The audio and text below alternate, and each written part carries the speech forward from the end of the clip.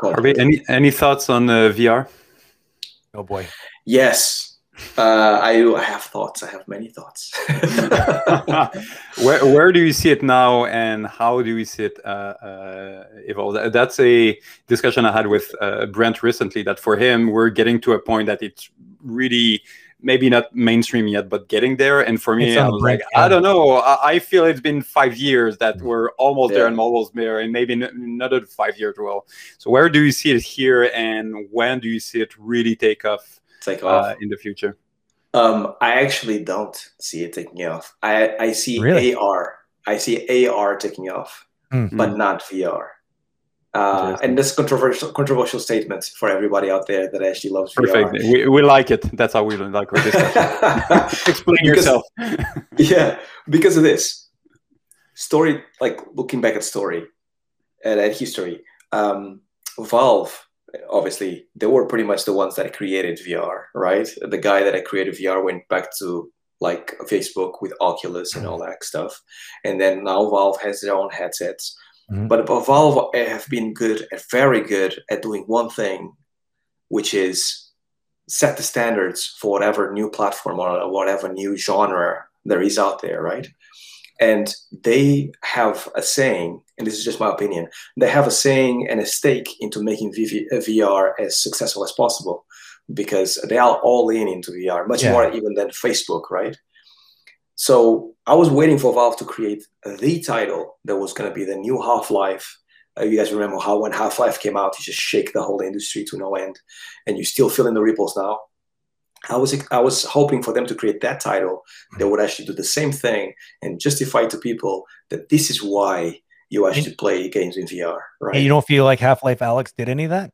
And I feel like Half-Life Alyx did a little bit of that, but not enough to actually fully justify people that I need a VR headset now. Like, you know how like Nintendo Switch or like Nintendo Wii did, like this is like the nunchucks, right?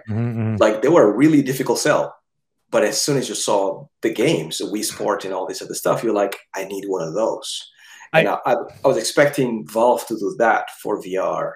And if Valve didn't do it, I don't know who's going to do it. I almost wish this conversation started at the very beginning, because I have a lot to say about this now too. I don't know if I agree and I disagree. I think it comes down to, I personally think it comes down to the accessibility. Like it still feels a little bit daunting to put on a VR headset. You can't see what you're doing. It feels very disorienting. It's heavy still. Like they have a long way to go. And I think maybe, I don't know, maybe that's what you're thinking in AR, because AR promises to be a little bit of more lightweight and a little less of that whole terrifying, like I can't see anything, because it's like, it's instead of only seeing what it wants to let you see, it sort of, it merges reality with actually with something that's VR like, right? That's Which is interesting.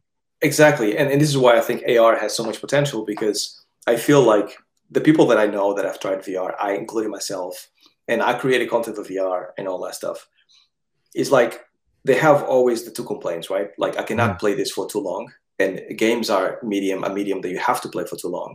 So obviously it becomes, even if you actually want to draw or do 3D, after a while it becomes really heavy. So eventually it's going to become just like glasses. I assume so.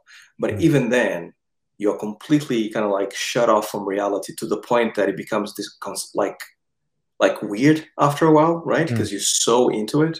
Yeah. So I feel like humans, like we have a tendency to know what's going on out there.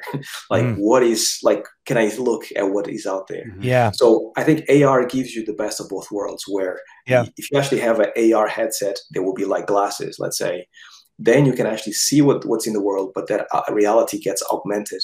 So who's to say that you cannot play a Half-Life Alyx in real life, just like you do in AR, like in VR, but in AR. Yeah. And I think that's a much better and much more compelling case for everybody, because then you can play with your mates, right? You can play with each other in the same room and have that GoldenEye couch playing. The classic vision of couch co-op on GoldenEye. Couch co-op, yeah, exactly. Yeah. I think it's funny that you invoke the image of GoldenEye, because that was sort of like the golden era of the promise of what couch co-op is, and it's funny that Nintendo still seems to own that so well. Like it's like great. They seem to have that couch co-op thing cornered, where the other sort of competitors tend to be more about online multiplayer, where Nintendo's like, no, we still think that our system, and it's true because it's nice because it keeps the Nintendo system a bit more niche, which is nice. I want to so badly. I have to like literally stop myself because I want to get into this topic even more deeply because it is so. It's great. It's a great topic. It is a good one. It's good, and there's, I mean, because I saw a bunch of people in the chat saying, "Oh, it's really the price that's the most limiting thing," and I don't even agree with that. No, Brent knows that I'm good to throw those little bombs. Oh yeah, good job. Yeah, it's great. It's great. It's a great question. Yeah, well, I think Oculus is doing it well about having like wireless headsets, right? They don't have to have a PC and all that. Exactly, and they have the pass-through feature too, which is sort of like I think we're both probably, if we were to talk longer about this, I think we probably have a common vision. It's just that you call it AR that's going to evolve, and I see it more like VR that evolves. It's the truth is I think they need to meet in the middle somewhere, because at the end of the day, with a pass-through feature with a headset on, if it's lighter weight, should feel like AR anyways, because it's like looking through my mirrorless camera. You have a mirrorless camera. You're using your EOS R, right? And exactly. They've replaced the SLRs. Now you're just literally getting in the viewfinder. It is not an actual image of what you see through the lens. It's a digital replication. It's essentially what you're going to be taking a picture of. That is a digital viewfinder. So that in itself, you know what I mean? If cameras can make that switch, which was a scary one, because the photographic enthusiasts were really against this idea until the resolution was good enough in those viewfinders that they're like, okay, you know what? You've almost tricked my eye into thinking that what I'm seeing is actually just looking right down the lens, with all the benefits of looking from the sensor's point of view, because now you see all the depth of field, you see quite literally all of the things that you want to do, you want for composing the shot, without having to like clamp down the actual iris or anything like that. Yeah, I think independently of what we actually end up in, I think the future is incredibly bright. Yeah, I think going it's somewhere, right? Yeah, it's definitely going somewhere. That's true. I do think that there needs to be something that actually captures the imagination of people, and that something hasn't been created yet. Either VR or AR, both of them, right? Like Microsoft does these AR headsets, and then they say you can actually read your email and you can create a virtual desk and stuff. I don't want to do that in AR. Yeah, no, me neither. Boring. That is not a fantasy that I have. But I do want to play Mario Kart like Nintendo did. Yeah, right. That's fun. Like that's what I want to do in AR. Sure. So it's the same thing in VR. Like I think Half-Life did a lot of things that people didn't expect, and it's much more realistic. It's much better, and they push the medium forward slightly. But it's not Half-Life leap into the future. It's not like I need to own this headset in order to play this game. I just feel like if more people had access to the headset, they might feel a bit differently. I mean, maybe you're like, I think the two of us, because we know VR, like we know what it has to offer, so we understand it. But like when I get my mom to wear a VR headset, she's just like, what the?